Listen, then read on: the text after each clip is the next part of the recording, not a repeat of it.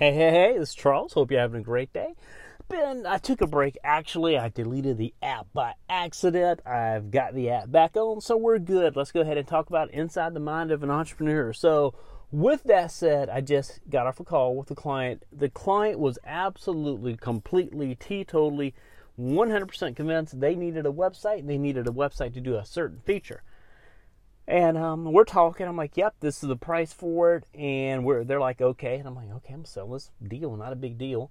But I could sell it. And when I realized, I'm like, dude, you need a $14 plugin. You don't need anything done custom. You need a $14 plugin.